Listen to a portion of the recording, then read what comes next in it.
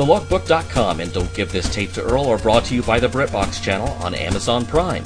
If you already have Amazon Prime, you can sign up for a free one-week trial of the BritBox channel, featuring classic Doctor Who from 1963 through 1989, including the complete audio recordings of lost episodes and bonus features previously exclusive to DVD, along with brand new episodes of Red Dwarf and more. Thanks to BritBox, Amazon, and you for supporting TheLogbook.com and Don't Give This Tape to Earl. Okay, so the other night I got this microwave dinner that was really, really delicious. It was like this white cheddar pasta, almost like lasagna with white cheddar instead of the usual cheese that you use in lasagna. And this, surprisingly cheap container would net you a huge tub of this white cheddar lasagna with little pieces of bacon and chicken in it. Really, really good. My favorite thing about it, though, aside from how it tasted, was that the instructions were very precise. There was a lot of incredible specificity about what to do with the plastic film stretched across the top of the tub when you pulled it out of the freezer. Pull back one corner of the film, put it in the microwave, nuke it for this many minutes, pull it back out of the microwave, pull back another corner of the film, and stir. Now, put all the film back where it was, microwave it some more. The real cake topper on this set of instructions was remove film before eating. Don't tell me how to live my life, okay? Yeah, after all that effort that I put into the film, it can nourish me with its filminess. Get in my belly, film. Nothing will be wasted. Remove film before eating. We are a lost people. Mr. Announcer! Yum. Oh, thank you very much. I'll be alright. Oh my god, the city giver is dead. Do not give this tape to Earl. Okay, we're back just in time for Thanksgiving with Don't Give This Tape to Earl. As I noted last month, we've kind of jumbled the format of the show around, so we are going to be talking about science, we're going to be talking about fiction, we're going to be talking about goodies and cool stuff, and we also have a main topic this month, so this is going to be a wildly varied show.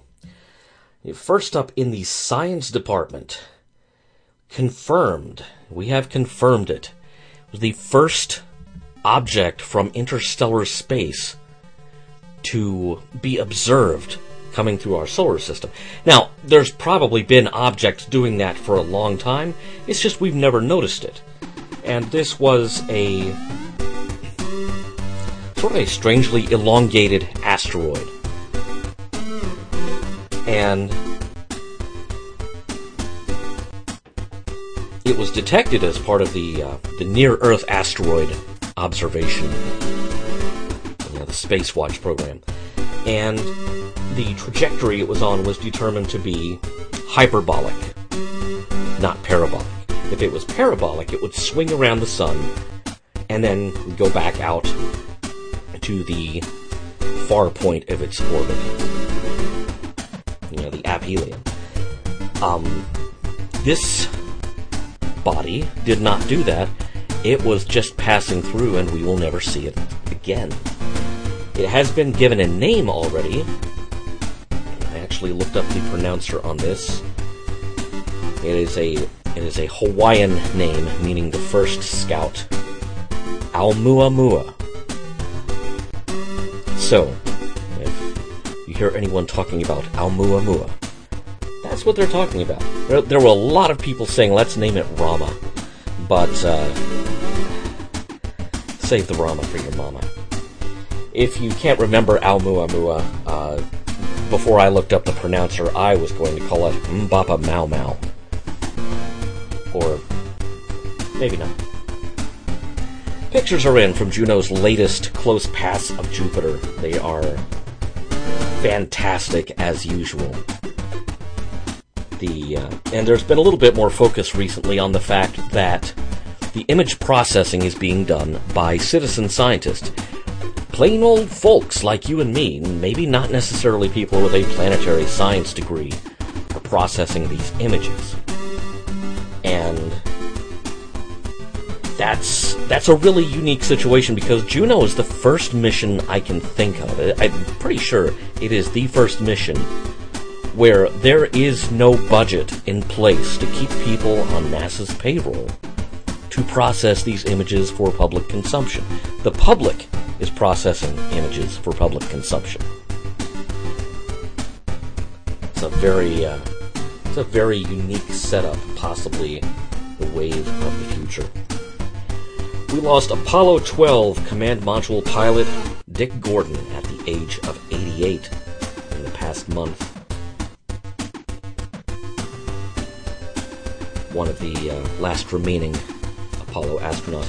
As the command module pilot, Dick Gordon stayed in orbit of the moon. He did not walk on it. Now, however, depending on which sources you look this information up from, he was scheduled to go back and walk on the moon as the commander of Apollo 20, which of course Apollo 20 was canceled so that its Saturn V rocket and its upper stage could be used for the Skylab space station. So Dick Gordon, Apollo 12 astronaut, never got to walk on the moon. Now, some interesting geological news. There is a new paper proposing that there is a mantle plume under Australia? No, Antarctica. It's under Antarctica. Which raises the possibility that rather than being there are volcanoes, active volcanoes, on the continent of Antarctica. In fact, there is a lava lake in the crater of Mount Erebus, which is the longest lasting active lava lake in recorded history. And it's still there now. I believe it's the University of Arizona sends a team to observe Erebus up close every year. And they're there for only a few months, and then they come home and start working on their findings, start going through their data. So this really raises the interesting possibility if there is a mantle plume under Antarctica. And what brought this to light was the fact that the ice sheet is melting in a pattern that is not consistent with predicted patterns of climate change or just the seasons. Something else is affecting the Antarctic ice sheet, and in some places is melting it faster than it should be melting. And even climate change can't account for that, which brought about this study proposing a mantle plume under Antarctica. Which, this is really interesting because if you're into volcanism at all, which I am, we now have to wonder if Antarctica's volcanoes, its active volcanoes, and even its dormant volcanoes, are indicative of the continent passing over a hot spot, a thinning of the mantle that allows material to come up, very similar to the spread of the Hawaiian Islands. The Hawaiian Islands were not always there. They are all volcanoes, some of them dormant, some of them still active, but they are the result of that crustal plate moving over a weak point in the mantle that allows magma and other material to circulate up from the lower layers of the Earth. So Antarctica's volcanoes could also be that way, which would explain away some of the discrepancies that have been noted with the trying to compare Antarctica's active volcanoes to the volcanoes you get along a subduction zone, sort of like the Cascade Mountains in the Pacific Northwest. Fascinating stuff, if you're into volcanism. If you're not into volcanism, well, take heart. If you're feeling old today, there's no need. The oceans on Enceladus icy moon of Saturn that spews water ice into space by way of geysers. The subsurface oceans of Enceladus, which may simply be water. Those oceans may be billions of years old, and that means the oceans may be old enough for multicellular life of some kind to have evolved beneath the icy crust of Enceladus. So next time you're feeling old, remind yourself there may be some space fishies swimming around out there that are older than you. Or maybe not. I just thought I'd mention it. You need something older than that to make you feel young? Okay, try this one. Gravitational lensing allowed astronomers to detect and image spiral galaxy A1689b11. This galaxy is 11 billion light years away. So the translation of that is even at the speed of light. The light from this galaxy took 11 billion years to reach telescopes on Earth. To put it in perspective, this galaxy that we are seeing it as it was a mere 2.6 billion years after the Big Bang. A little bit closer to home, there was a successful drop-glide flight of Sierra Nevada's Dream Chaser vehicle. Now, that's a vehicle with a very long design history. Everyone's had a go at it. NASA tried it for a while as the HL-20, and I believe the Soviets also tried to get it to work. It went as far as testing scale models of it for re-entry and glide control. But Sierra Nevada Corporation has gotten a lot closer to getting this vehicle to work, and it looks kind of like a small, sporty mini space shuttle. You know, it's got some more curves and some more angles that make it look more aerodynamic or just sexier, depending on how you're looking at it. So congratulations to them for a successful flight. And it's one step closer to getting it flight qualified to go to the International Space Station. Elsewhere on the surface of the Earth, Arecibo lives.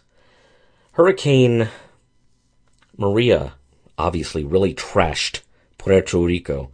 And one of the things that it trashed there was the Arecibo Radio Telescope Observatory. Now that has been maintained by the National Science Foundation and funded by the National Science Foundation for many years, and there have recently been funding problems.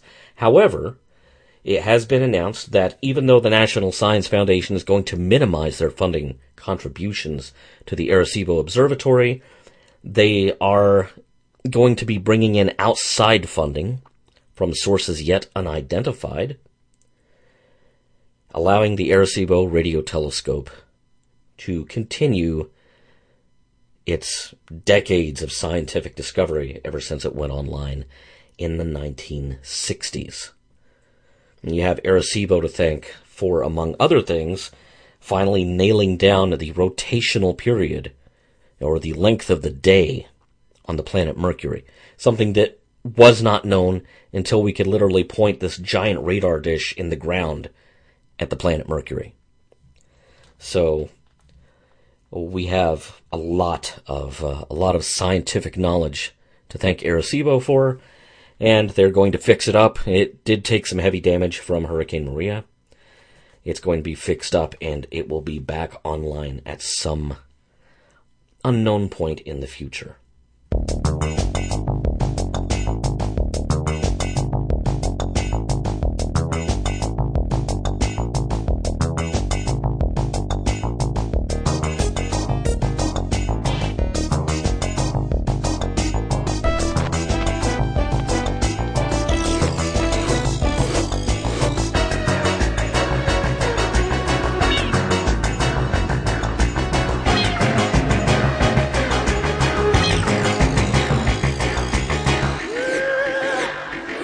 But of course, you folks aren't listening to this to hear real, accurate, real-life science.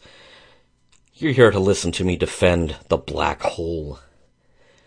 which is, of course, Disney's 1979 sci-fi movie, which is generally regarded to be a box office flop. And also over the years, it has been derided for everything from its effects, which, we'll talk about that in a little bit. Everything from its effects to its science, which, okay, I'll give you that. The science, if you can even call it that, of the black hole is just a little bit on the shaky side. But to understand how the movie became the finished product that it was, you have to understand where it started. Now, the black hole was actually initiated in 1974 under the title Space Probe 1, and it was envisioned as something of a family disaster movie, which probably means you would have had your stereotypical adult characters, and you would have had, a Will Robinson-style kid in there to help out. In fact, there are some production sketches that indicated that one of the characters would have been a children. Space Probe 1 got bogged down in development hell, mainly because the mid-70s tended to steer sci-fi toward the ground. If you think about it, there was a period in the 70s, and I think this was a result of renewed Cold War tensions, the rise of Earth Day and the environmental movement, and so on. The mid-70s tended to ground its sci-fi. After Silent Running, which was kind of a stepchild of 2001, because you had Trumbull and Dykstra working on the effects. After that movie, didn't really take off and set the world on fire. Things came back down to Earth. You had the Planet of the Apes series, which did not go to space. They all took place on Earth. You had stuff like Damnation Alley, which took place on a ruined Earth. And you had Logan's Run. Again, never goes to space, post-apocalyptic Earth. It was post-apocalyptic everything. And Space Probe 1 did not fit that mold, and therefore did not fit that budget. So, onto the back burner it went, and thus it languished. However, of course, as we all know, every studio in Hollywood that had a back-burnered, space-based sci-fi project that was just languishing in development hell, suddenly, those things got put on the front burner after a little movie hit in 1977. I am, of course, talking about Wizards. No, I'm talking about Star Wars, silly. So, once Star Wars had proven to be a hit, and then once Close Encounters of the Third Kind, which again was a grounded sci-fi movie, but with spectacular effects that cost quite a bit and proved that Star Wars was not a flash in the pan, all the studios suddenly thawed out these long frozen projects. And the result was, after a series of rewrites, including bringing in completely different writers, The Black Hole was finally released just before Christmas 1979. Now, I can't claim to have a completely objective love for The Black Hole. My love for The Black Hole is highly subjective. Here's what I love about this movie, and I think what a lot of people of a certain age who were also kids when The Black Hole premiered will also tell you that they love. First on my list in my notes here, floaty robot buddies. You simply cannot go wrong with a hovering robot voiced by Roddy McDowall. And furthermore, you can continue to not go wrong by having an old, beaten-up, older version of that same robot voiced by Slim Pickens. I am such a fan of the design of those robots. I used to draw them on everything. Especially when I wasn't supposed to be drawing. I was supposed to be doing schoolwork.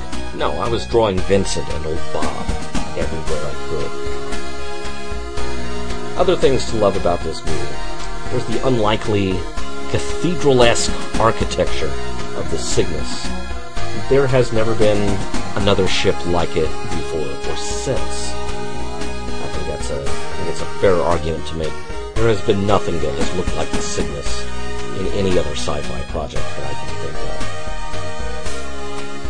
And finally, you really cannot discount the impact that the soundtrack of the movie had. Because you had John Barry, who at the time was the default maestro for the James Bond movies, delivering this very doom-laden, very dark soundtrack that was just perfect. It was perfectly pitched to the movie. Really, the only thing that seemed to stand out as being out of place at all was the over-reliance on a sort of heroic march that kicks in about halfway through the movie. And once they have introduced that to the score, they lean on it pretty hard. But at least it's a good one. It's a fantastic soundtrack. And the funny thing is, it was unavailable for the longest time because the master tapes were AWOL. And once the master tapes were found, they were discovered to have been recorded on... They were one of the very first, if not the very first, digitally recorded soundtrack, but it relied on a Sony open reel recording unit with 3 heads that was no longer being made, no longer being maintained. They were lucky to find one in a studio in Nashville in the early 2000s. Said studio then got flooded. So not only do we have tapes that have a limited time to be transferred to a digital format, but you have equipment that's just taken fresh water damage. Finally, Intrada released it on CD, the complete score, not the edited score that was available on LP for the longest time. And I cannot recommend it highly enough. You know what else I cannot recommend is traumatizing your children almost for life. Now, seeing as the movie's been out for 38 years, I don't think I need to declare a spoiler alert for this part of it. Once our characters, who are led by Anthony Perkins of Psycho fame, once they figure out what is really going on aboard the Cygnus, that, there is some serious applied mad science going on, they head for the exits. They're not going to stick around for this, because they've basically discovered that the entire crew of the Cygnus, which appears to be missing at the beginning of the movie, has been zombified and has basically been turned into slave labor, serving at the whim of Dr. Hans Reinhardt, the aforementioned mad scientist. Now, early in the movie, a large, red, aggressive floating robot named Maximilian is introduced. This thing is the perfect mechanical vision of evil. It does not speak, it does not have any lines, it just hovers menacingly, and it's really well done. I mean, for a static prop that had to be hoisted on piano wire in order to float, and, I'm sure at the time they were more concerned with whether or not the wires were showing than to imbue the thing with any kind of personality or performance.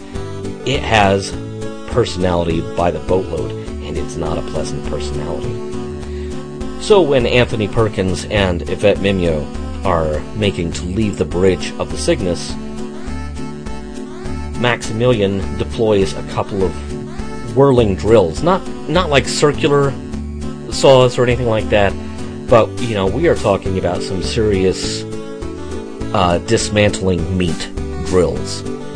And rather surprisingly, because this was one of Disney's very first PG-rated movies, Maximilian basically drills Anthony Perkins' character to death. Now, it's not graphic, it's really more sound than picture. They cut away from anything that might be objectionable. As messy a death as it would have to be for that means of disposing of a character is really is very bloodless. So, anyway, so that was kind of terrifying, because you have to keep in mind I was about 7 years old at the time. And, yeah, before that scene I had already figured out, we were pretty afraid of Maximilian. So, whenever we were in the theater, the first time I ever saw The Black Hole with my parents, and my mom figured out that Anthony Perkins was about to get drilled, she reached over and covered my eyes with her hands. Which means I just heard this. Come on, Kay, let's get you out of here.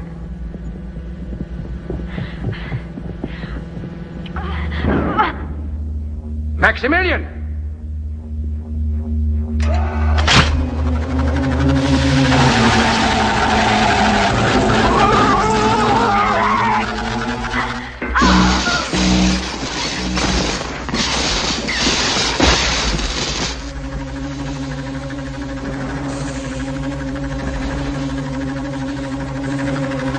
You shouldn't have done that. He was a good man. Funny thing, the imagination. Because if you have something that sounds like that, you fill in the blanks on what it looks like. It's almost like listening to a radio play or an audio drama.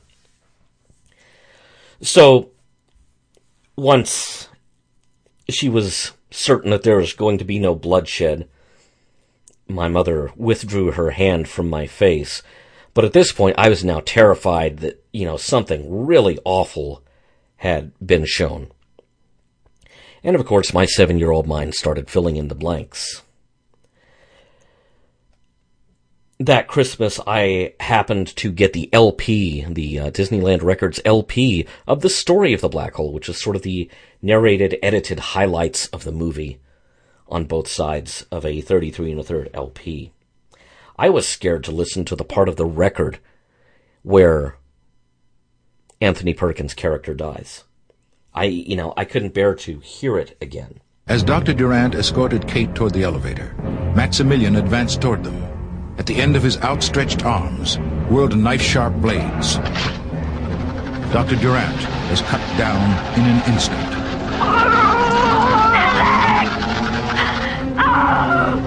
Maximilian, you shouldn't have done that. He was a good man. Now, Whitman Gold Key adapted The Black Hole into a multi-part comic series, which I remember getting as part of the, I was in grade school, so this, I think it probably would have been like the Scholastic book sales circulars. And in the Gold Key Comics version of The Black Hole, Maximilian just lasers Anthony Perkins' character. And again, it's very bloodless, and it's nothing more offensive than your average scene from Star Wars. And finally, once we got to the mid-1980s, The Black Hole started showing up on HBO, the Disney Channel, and so on. And I finally girded my loins. What does that even mean?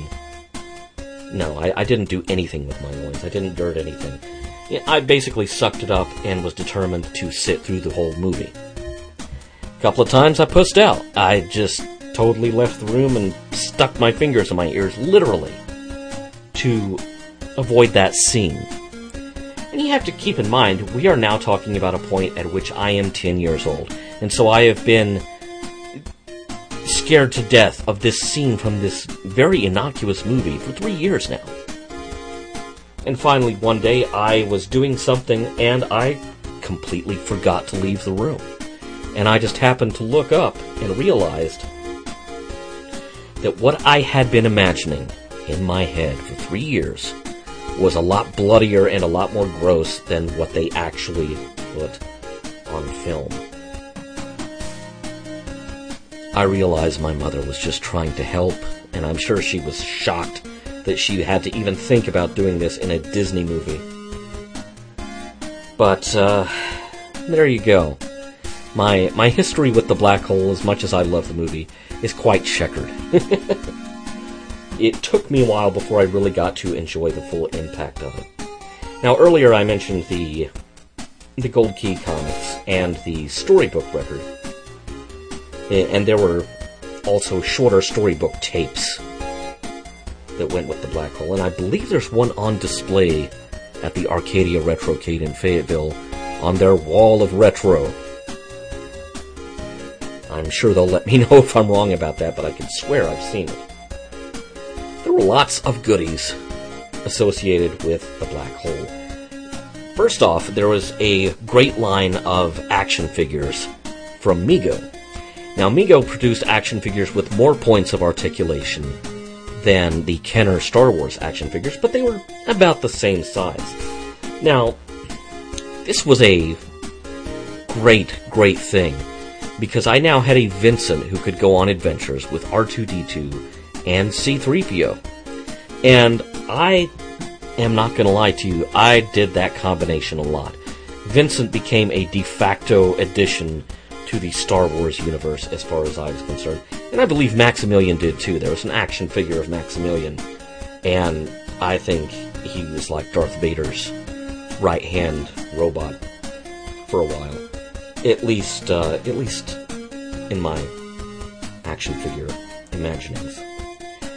Whitman Gold Key extended their comic series beyond the movie, literally retitling it Beyond the Black Hole.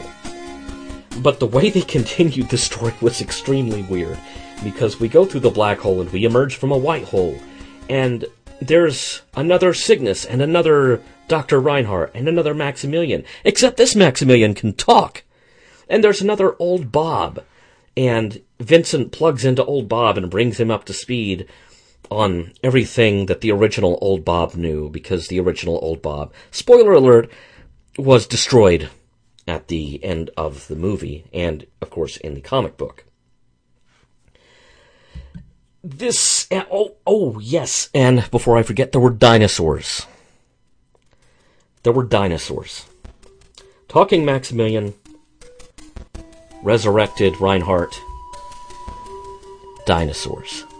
That, in a nutshell, is Beyond the Black Hole. It did not last long enough to tell whatever story was being set up. It was a very short-lived comic.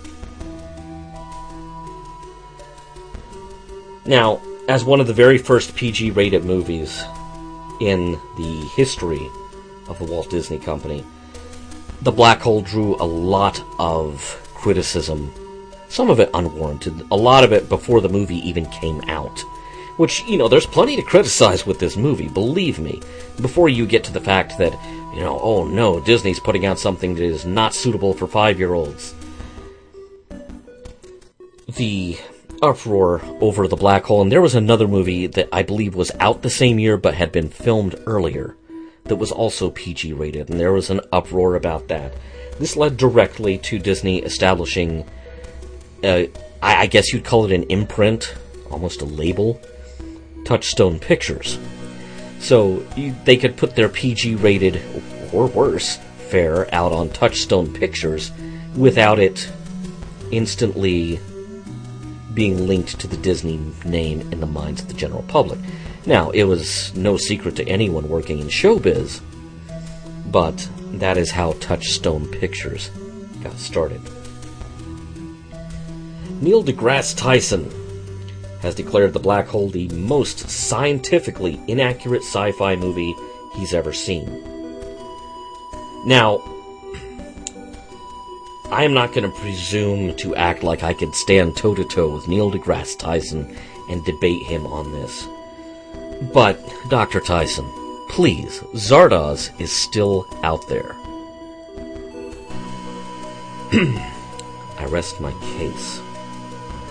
Now, we were just talking about the Disney pantheon and how, after the black hole caused some controversy, a separate identity was established to separate the PG and later PG-13 rated movies from the general Disney brand.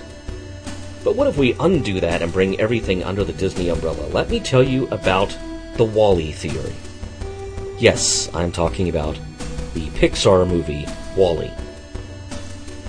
Now, I'm going to assume that you have seen WALL-E. If you haven't, you need to. It's the best Pixar movie ever. Better than any of the Toy Story movies. Seriously, I mean that. And it is one of the most beautifully constructed science fiction films so far this century, for any age group. it's a lovely, lovely movie. And I have a huge amount of affection for Wall-E. However, thinking of the character of Wall-E, don't his eyes look a little bit like old Bob's eyes? Which kind of makes you think that if you had, and they established in Wall-E that a lot of Wall-E's identical twins, his fellow cleanup robots, were being trashed by the sheer amount of rubbish all over the Earth, to the point that they were broken down and Wall-E was having to cannibalize parts from, basically his kin. So, if you were a person who was trying to lead this cleanup effort and you saw your ground-hugging robots basically being torn up by the very task that they were dispatched to do, wouldn't you do something like figure out how you could get the robots to fly or, say, hover? Which leads us to Eve.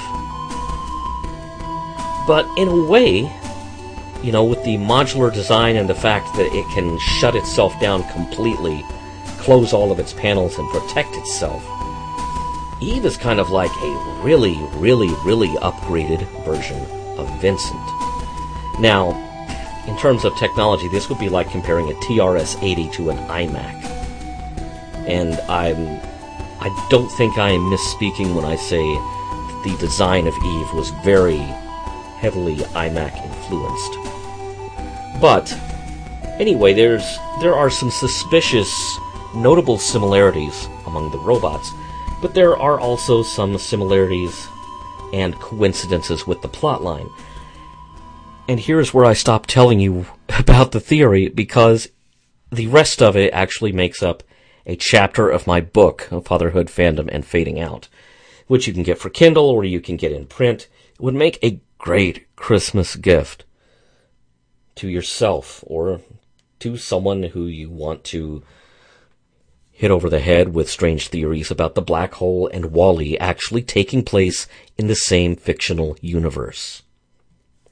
So there's more about that in the book, and I hopefully have whet your appetite a little bit so you can seek out the rest of it. All these years later, I still love the black hole. Now, it's not flawless. It has not much in the way of substance. It's basically 20,000 leagues under the sea in space.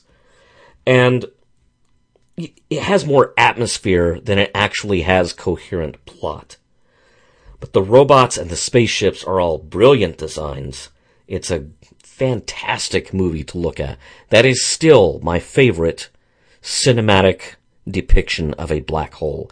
I mean, of course now we can CGI everything to hell and back, but I love that cloud tank, fluorescent ink take on what a black hole might look like. I unabashedly love this movie. It is not a guilty pleasure at all. It's a part of my childhood. It is an imperfect part of my childhood. But I feel the need to stick up for the black hole because I feel it has been unjustly maligned. It's sort of like if you've read any of my books about Doctor Who and Star Trek, you know I'm not a fan of what I call received wisdom, which is that a fandom basically creates its own mythology as to which episodes or movies are good and which are bad. An example of received wisdom would be that the original Star Trek movie cycle, the odd-numbered ones are all terrible, and the even-numbered ones are all terrific.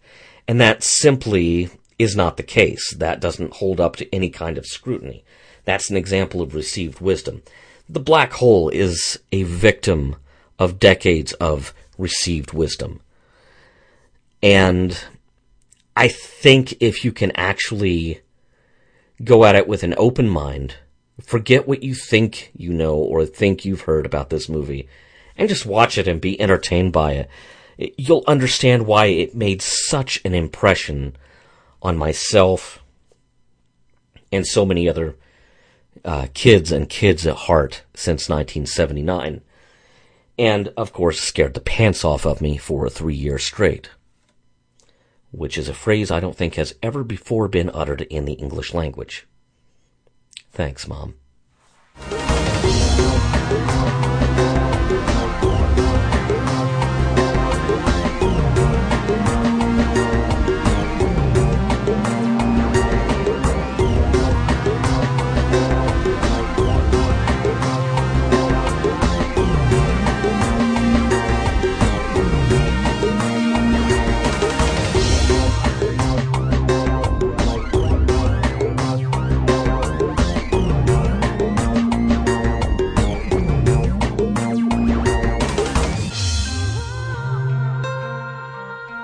I bet you're wanting to hear some things about forms of entertainment a little bit more recent than a movie from 1979. So, let's talk fiction. I recently finished Stranger Things 2. I'm one of these strange people who does not watch the whole thing on the same day. Now, I will tell you this, I was very happy with it. This season did everything that a good sequel should. It expanded on the original story. It illuminated some of the stuff that had been left unexplored in the first season, and really kind of deepened the characters quite a bit. Now, the thing is, I'm not sure where they can go with it from here, but apparently they're going to get 2 more seasons to play with. So, a very good job by the Duffer Brothers and their various collaborators. The Star Trek Continues series finale dropped on YouTube on November the 13th, which I watched with some trepidation because this was the second part of a 2-parter, and the first parter had eliminated kind of a minor character, but he was a minor recurring character that we had grown to regard as part of the family. And the moment that they extinguished that character, I had an uneasy feeling that I knew what was going to happen to the rest of the characters that were original to Star Trek Continues.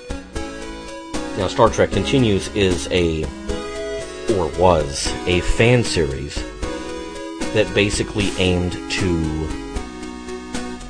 do what a 4th season of the original Star Trek would have done, at least as they saw it. And it was kind of a pleasing mix of sequelizing episodes of the original series and doing more original storytelling. The 2-part finale for Star Trek Continues did a little bit of both. It harkened back to multiple episodes of the original series, including the second pilot, Where No Man Has Gone Before. And it did so very skillfully. I mean, it was just very... It used the resources of these other stories and these dangling threads very well. Which is no surprise, because it was co-written by Robert J. Sawyer, who is a Hugo and Nebula award-winning writer. And, in fact, I happened to lend a hand on fact-checking and editing essay anthology that was co-edited by Robert J. Sawyer, or really co-curated by Robert J. Sawyer and David Gerrold in 2007. It was called Boarding the Enterprise, and it's still available. It's still out there. May still have my name in the back. There was a recent reprint of it for the 50th anniversary of the original Star Trek's premiere. And I haven't gotten the reprint, so I don't know if my credit is still at the very last page of the book or not. You'll have to tell me. So, obviously, we are dealing with someone who knew how to work within the confines of Star Trek, but also do something new and thrilling with it. But, just as I feared, all of these secondary recurring characters that the fan series had introduced over the few years that it was in production of course, we never hear of any of these people once we get to the movies, and that is, of course, because they weren't thought of at the time. So I had an uneasy feeling when the first death hit that the rest of these characters were going to suffer a similar fate, because you have to eliminate them from the playing field, basically. You know, you never hear anyone talking about, the security chief or the ship's counselor once you get to the movies. No one ever breathes a word of them, of course, because they hadn't been thought of. They are tacked on entirely within this fan series. And of course, all of these characters have to be eliminated. But it was done so skillfully and so poetically, bringing you right up before Star Trek the Motion Picture, that I can almost overlook how much it hurt to lose these characters that you'd come to care about. One day before that dropped on YouTube, we had the fall finale of Star Trek Discovery, also a wow. At this point, I am way past... Star Trek Discovery would really have to screw things up royal for me to dislike it at this point. I am firmly on board with the show.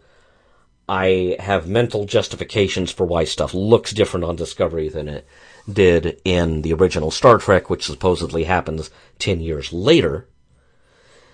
And I really don't have a problem with, the uniforms don't look like they did in 1960s, and the sets don't look like they did. Well, get past it, because they're telling a hell of a story, and if you spend all of your time carping about that, you're really missing it. Star Trek Discovery will be back on the 7th of January, 2018, for its remaining 6 episodes. It has already been renewed for a second season, but we have been warned that it may be 2019 before that second season appears. Ouch. Big news from the Star Wars universe. Porgs. They're what's for dinner. No, that's not the big news from the Star Wars universe. The big news from the Star Wars universe is that Rian Johnson has basically been handed an entire new Star Wars trilogy. He gets to plot it out, write it, direct it. And I think this is a pretty good indication that maybe The Last Jedi is one hell of a movie. Because I don't think Disney would hand him that kind of blank slate and that kind of blank check if The Last Jedi was not one hell of a movie. So it, never mind whatever he comes up with for a trilogy, and now my appetite is really whetted for The Last Jedi because, porgs. Red Dwarf 12 has concluded in the UK. If you were a subscriber to BritBox or the BritBox channel on Amazon, you could watch it day and date with the UK, which is kind of neat, but it was also very poorly advertised. Red Dwarf 12 it wasn't quite as strong as Red Dwarf 11, but I don't know, that's like saying that your Ferrari is not quite up to par with your Maserati. It was still pretty good, and I wouldn't mind seeing more out of them. We'll see how the numbers did for the UK comedy channel Dave. That will probably have a lot to do with whether or not we see any more Red Dwarf. And, in any case, for a show that started with an almost zero budget in 1988 as a sitcom, and is now a special effects extravaganza that guest stars line up to be on, Red Dwarf has more lives than a cat at this point. Possibly more lives than the cat. Marvel's Inhumans wrapped up its 8-episode run on ABC.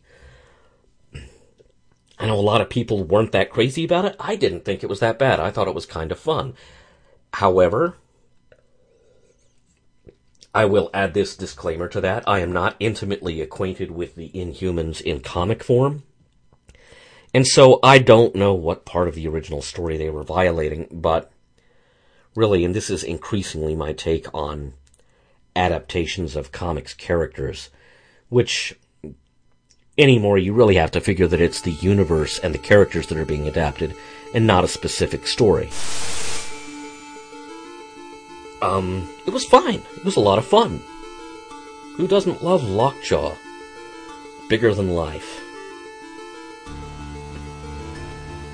Composer Murray Gold is leaving Doctor Who after this year's Christmas episode, Twice Upon a Time. The incoming producer, Chris Chibnall, is going to bring in his own choice of composer. Quite a few fans are up in arms about this. I have been kind of a lone voice in the wilderness saying that Doctor Who could use a new musical voice for quite some time, especially in 2013 with the docudrama An Adventure in Space and Time, and that wildly different musical take on the origins and iconography of Doctor Who made me realize that, we'd really just had one voice for the longest time. At that point, it was 8 years.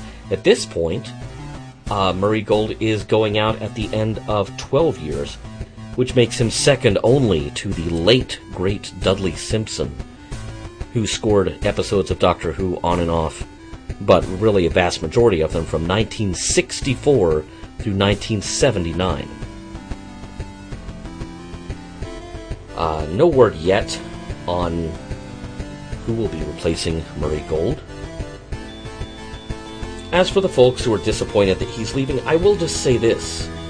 It's really more of a surprise that Murray Gold didn't leave at the end of 2009, because he was brought in by Russell T. Davies. He had worked with Russell T. Davies. They'd collaborated before on such things as Casanova and The Second Coming. And I would have expected Murray to either leave or be replaced whenever Stephen Moffat took over. But he wasn't, and so it seems like it's more of a shocking surprise now, when really it's perfectly normal. Actually, I wouldn't have minded Murray Gold staying if he was alternating with someone. Sort of like in the old days of Star Trek The Next Generation, where you had Dennis McCarthy one week, Ron Jones the next week, and they'd alternate and have completely different but compatible sounds. And that's an approach that they actually deliberately have brought back on the Orville. So, I don't know. I love everything that Murray Gold has done to date, but, after 12 years, a lot of it does start to sound the same. So, take that or leave it, that's really just my opinion. Happy 5th birthday to the Arcadia Retrocade in Fayetteville, which, if you have not heard me sing the praises of this place in any of my podcasts before, let me just lay it out for you. Over 100 vintage working arcade games on the floor. $5 gets you in the door. Everything is set on free play. And they have tons of real classics in there. The first thing you see when you walk in the door is a Pong machine from 1972. So, Arcadia Retrocade is serious about its mission of not just providing fun, but also just kind of a walk through history of that medium of entertainment. And you're doing yourself a real disservice if you don't drop by, throw down a $5, and just walk around with your jaw on the floor. Actually, don't walk around with your jaw on the floor. Walk around with your feet on the floor and your jaw firmly attached to your face. Just a suggestion there. Now, CBS All Access, having more than doubled its subscriber base with Star Trek Discovery, has announced that it will be reviving The Twilight Zone for its pay streaming service. Now, this is all very much in the ink on paper stage. I doubt very much the serious development work has begun, but that's interesting. That would be the third revival of The Twilight Zone on television since the original series ended in in the early 1960s. There was a 1980s revival that started on CBS and then went into syndication. There was a second revival attempt in the early 2000s on UPN, which gave us the sight of Forrest Whitaker standing in for Rod Serling, which I thought was a brilliantly inspired touch, because I really like Forrest Whitaker. But there you go. No idea who the host on the news show would be. Probably be a whole different ballgame. Now, possibly even more exciting than Rian Johnson getting his own Star Wars trilogy to do with as he pleases, Disney is going to be launching its own paid streaming service, not unlike CBS All Access. And one of the first things that will be on it, and quite possibly the cornerstone of it when it premieres, will be a live-action Star Wars series, which is now going into pre-production. Now, there is no ironclad word yet on whether or not this is related to the Star Wars Underworld project that was overseen by George Lucas and Rick McCallum at around the same time that the early seasons of the Clone Wars CGI cartoon was on the air. Underworld was going to deal with the seedier side of the Star Wars universe, bounty hunters, machinations within the Empire, that sort of thing. And the amazing thing about Star Wars Underworld is that at the time that the project was put on ice, supposedly they had 50 one-hour scripts already written by an all-star panel of writers that included Ronald D. Moore of Star Trek The Next Generation, DS9, Battlestar Galactica, and Outlander fame, Matthew Graham, who created the BBC's Life on Mars and Ashes to Ashes, also wrote some key episodes of the new Doctor Who, and Irish writer Terry Capola, who wrote for Law & Order UK and Camelot, and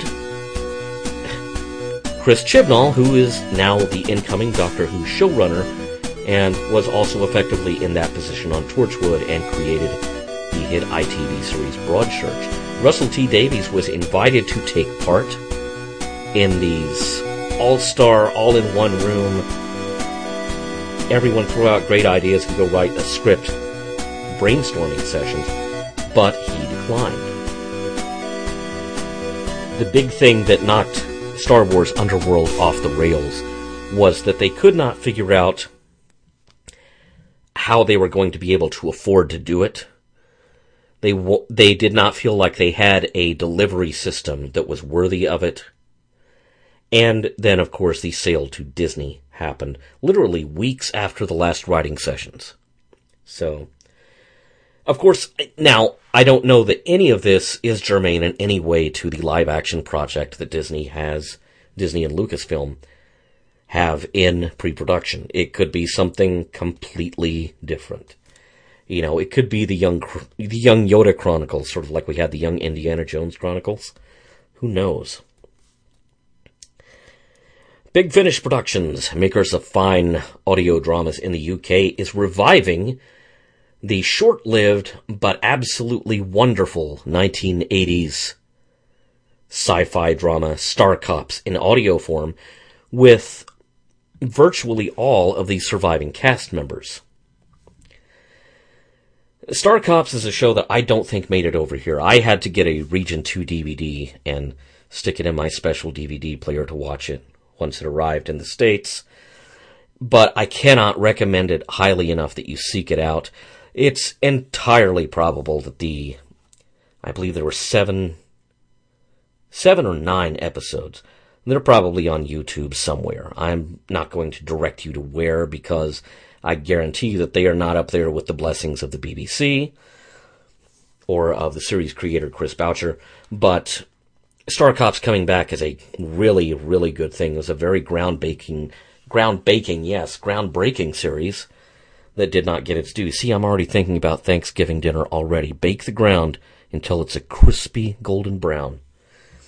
Remove film before eating. Big Finish is also doing a special Blake 7 two-part story for the 40th anniversary. Next year is the 40th anniversary of Blake 7. Holy crap, do I feel old. This story is called The Way Ahead, and each part of the story takes place at a different point in the series. And so that's something to look forward to, because they have virtually all of the surviving cast members of Blake 7 coming together to bring that story to life, even though one of them, Glynis Barber, who was one of the regulars in the fourth and final season of Blake 7, is not playing her character of Sulin from the fourth season. She is playing a different character. So apparently there was some sort of copyright issue with being able to use the character of Sulin from the fourth series of Blake 7. Speaking of Blake 7, I had the most wonderful shiny pin, the Blake 7 logo. I've had it since I was a teenager, and, sorry, let's not get ahead of ourselves.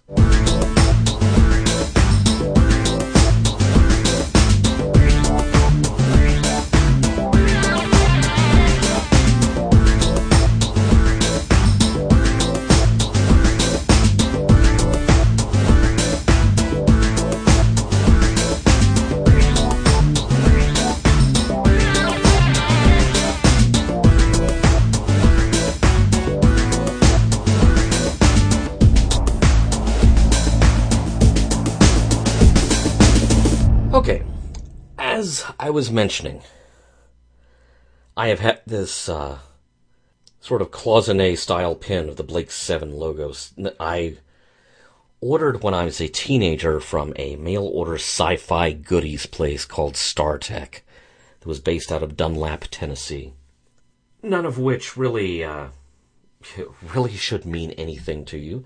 However, I have added that 30-plus-year-old Blake 7 pin to a little project of mine, which I call the Cloak of Geekitude. Basically, the Cloak of Geekitude is not even a cloak. It's more like a double-breasted peacoat. Almost looks like something out of Firefly. I mean, it kind of looks like a brown coat, but it's got kind of a more antique feel than that. And it's got these two huge lapels that I have festooned with my pin collection, which includes both pop culture stuff and a huge number of NASA mission pins and related items. There's a lot of really cool stuff on there. I was able to load it down with pins without acquiring a huge amount of new stuff. But there are, among other things, there are pins representing Gatchaman, or as it's known in the Western world, Battle of the Planets. There is a pin of the Cheat from Homestar Runner that someone on Etsy made for me. There is a Porg pin, because Porgs. And there is there's a pin for Mystery Science Theater 3000. There is a pin for Space Battleship Yamato, or as the English-speaking world knows it, Star Blazers. Star Trek The Motion Picture, there's a pin of Vincent from The Black Hole. Hey, man, this whole podcast just connects to itself like a pretzel. There is a pin for the Electric Light Orchestra. There is a pin for Split Ends, which a friend of mine in Australia sent to me that had been languishing in the back of a jewelry box since they got it at a concert in 1980. And so on and so forth. Basically, if you're looking at me head on while I'm wearing this, the lapel to your left, or to my right, is science. The other lapel is fiction. The science side basically shows you mission insignia from various planetary missions, starting from Mercury and going outward from there. Pins from Soviet Venus landers. Pins from the earliest robot landers to touch down on the moon, both Soviet and American. Gobs and gobs of Mars missions, including some attempted ones that didn't quite make it. missions to Jupiter like Pioneer 10 and Galileo, missions to Saturn like Pioneer 11 and Cassini. And then, of course, the Voyager missions to the even further flung planets than that, New Horizons to Pluto, and so on. And there's also a section devoted to missions to asteroids. But in the middle of these NASA mission pins for missions to asteroids and comets is an Atari pin for the game Asteroids, just in case you didn't get the sequencing. But the point is, basically you look at this and you can tell everything I am into at a glance. And, you know, if someone wants to stop me and talk about any of them, I can probably talk their ear off about any one of the things represented on this piece of clothing. It's very warm, too, which is great because we're going into winter. It's got this great lining, and boy, is it warm. So, that is the Cloak of Geekitude. You've probably heard me mention it. You've probably seen me post some random Cloak of Geekitude beauty shots on Twitter and on Facebook. Well, that's what this is all about. So, check out @logbookguy on Twitter, or check out the Facebook page for thelogbook.com, and you'll see what I'm talking about. There's also a blog entry from when I was in the early stages of putting it together, and it didn't quite have as many pins as it does now. And I'll include a link to that on the show page at thelogbook.com/thistape. The Women of NASA Lego set is out. I have not been able to get mine yet, and I am praying that they don't run out of them before I can get my hands on one. I really want one. Actually, I almost kind of want two, because I'm sure the boys are going to want one of their own. Now, speaking of ELO, they have finally announced 2018 dates for a US tour. Although, here's the thing. It's kind of an underwhelming list of stops that completely avoids my part of the country altogether. The closest shows to me are Dallas and Houston. There's a show in Cincinnati. I could go up to Cincinnati and see ELO, and then, go to the zoo and jump in and take a swim with Fiona. Or maybe not. I am hoping that they add some dates to the US itinerary. There is a tour of the UK, Ireland, and Germany that follows later in 2018, to which dates are already being added because those shows are selling out. So I hope that something similar happens in the US. Tulsa, Little Rock, Joplin, that would be great. Oklahoma City would be less ideal because it's further out than Tulsa, but Oklahoma City is more doable than Dallas for me on my budget. So I have not pre-ordered, I have not pre-purchased my tickets yet, because I am holding out hope that dates will be added in venues that are a bit more favorable to me travel-wise. Now, at the same time as this announcement, ELO has also released a really nice live album called Wembley or Bust. I've listened to about half of it so far, and it's very nice. It certainly beats the pants off the night the light went on Long Beach, which was the first ELO live album recorded in 1974, and the sound quality was not great in 1974 on that live recording. So, yeah, this is Jeff Lynne approved. In other music news, Beat Records, which is a European record label that often specializes in music from Italian cinema, has finally unleashed upon the world for the first time on any medium. It hasn't even been out on tape or LP. The soundtrack from The Puma Man, which was immortalized as one of my all-time favorite episodes of Mystery Science Theater 3000, where they completely riff on the soundtrack as much as they do the movie, because it has this very cheerful melody that just recurs throughout. Anytime Puma Man is getting up to Puma Man stuff, this little synthesizer loop plays, and it's just so cheerful. And it plays at the most inappropriate times in the movie. Somewhat related to Star Trek Discovery, Cliff Eidelman, who composed the music for Star Trek VI, The Undiscovered Country, in 1991, released on iTunes and Amazon an EP, a 4-track EP, called Into the Unknown. Apparently, early in development of Star Trek Discovery, Cliff Eidelman was brought in to submit a music demo, for what he thought the show's theme, the main theme and its incidental music would sound like. Now, nobody took him up on this, which that would have been a really interesting case of bridging the gap between generations there. But not one to waste the effort. Cliff Eidelman has released these 4 demo tracks as the EP Into the Unknown. It's available in the logbook.com store. There will be a link to it at the show page, thelogbook.com/thistape. Finally, in 2018, Random Penguin Books, which is the love child of the merger of Random House and Penguin Books in the UK, will be bringing back the Target Books imprint and releasing new novelizations of Doctor Who television episodes. Russell T. Davies will adapt Rose. Jenny Colgan will adapt The Christmas Invasion, which was the first appearance of David Tennant as the 10th Doctor. Stephen Moffat will be adapting The Day of the Doctor. And, I look forward to those. I grew up reading the Target novelizations. I hope they nail the artwork style. I hope they nail the writing style. This is going to be delightful. That's about it for this installment of Don't Give This Tape to Earl.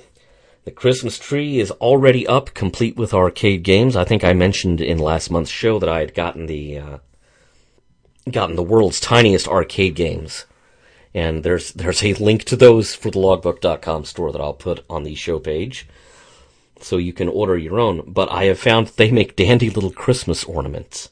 The kids love them. I basically put them all at the same latitude in the tree. They're all at about the same level, one on each side, basically, if you, kind of make a square around the tree. And the kids will stand there and play them like they're just bellying up to a full-size machine in the arcade. So that has proven to be a big hit. I'm fully expecting to come home and find the cats playing them at this rate. However, the approach of Christmas means that my podcasts will be taking a little bit of a breather over the holidays. I'm not really anticipating having any Christmas special episodes out this year. I just don't think there's going to be time. We'll see. Maybe something will pop up. The kids are going to be over a lot, which really cuts down on recording time. And I have been trying to find a remedy to the problem of recording out in the living room, where I might potentially wake the kids up when they are over. I kind of wish I had Flax Podcart at my disposal, but instead I have Podcats. Podcats, they're the cats who hang around you when you're trying to record your podcast. Don't Give This Tape to Earl and Select Game will return in February 2018, at which point I fully expect to have been replaced by Christopher Plummer. Thanks for listening to Don't Give This Tape to Earl. You can find the podcast at thelogbook.com/thistape, on Feedburner, and on iTunes every month that it's produced. If you like this and the Logbook's other podcasts, feel free to support us at patreon.com/thelogbook. Your support has a direct impact on site hosting costs, podcast production, and other great content. Don't Give This Tape to Earl was written, produced, and hosted by Earl Green. That's me. I also did the music, and that means you probably shouldn't give a synthesizer to Earl either, especially not if there's a tape nearby.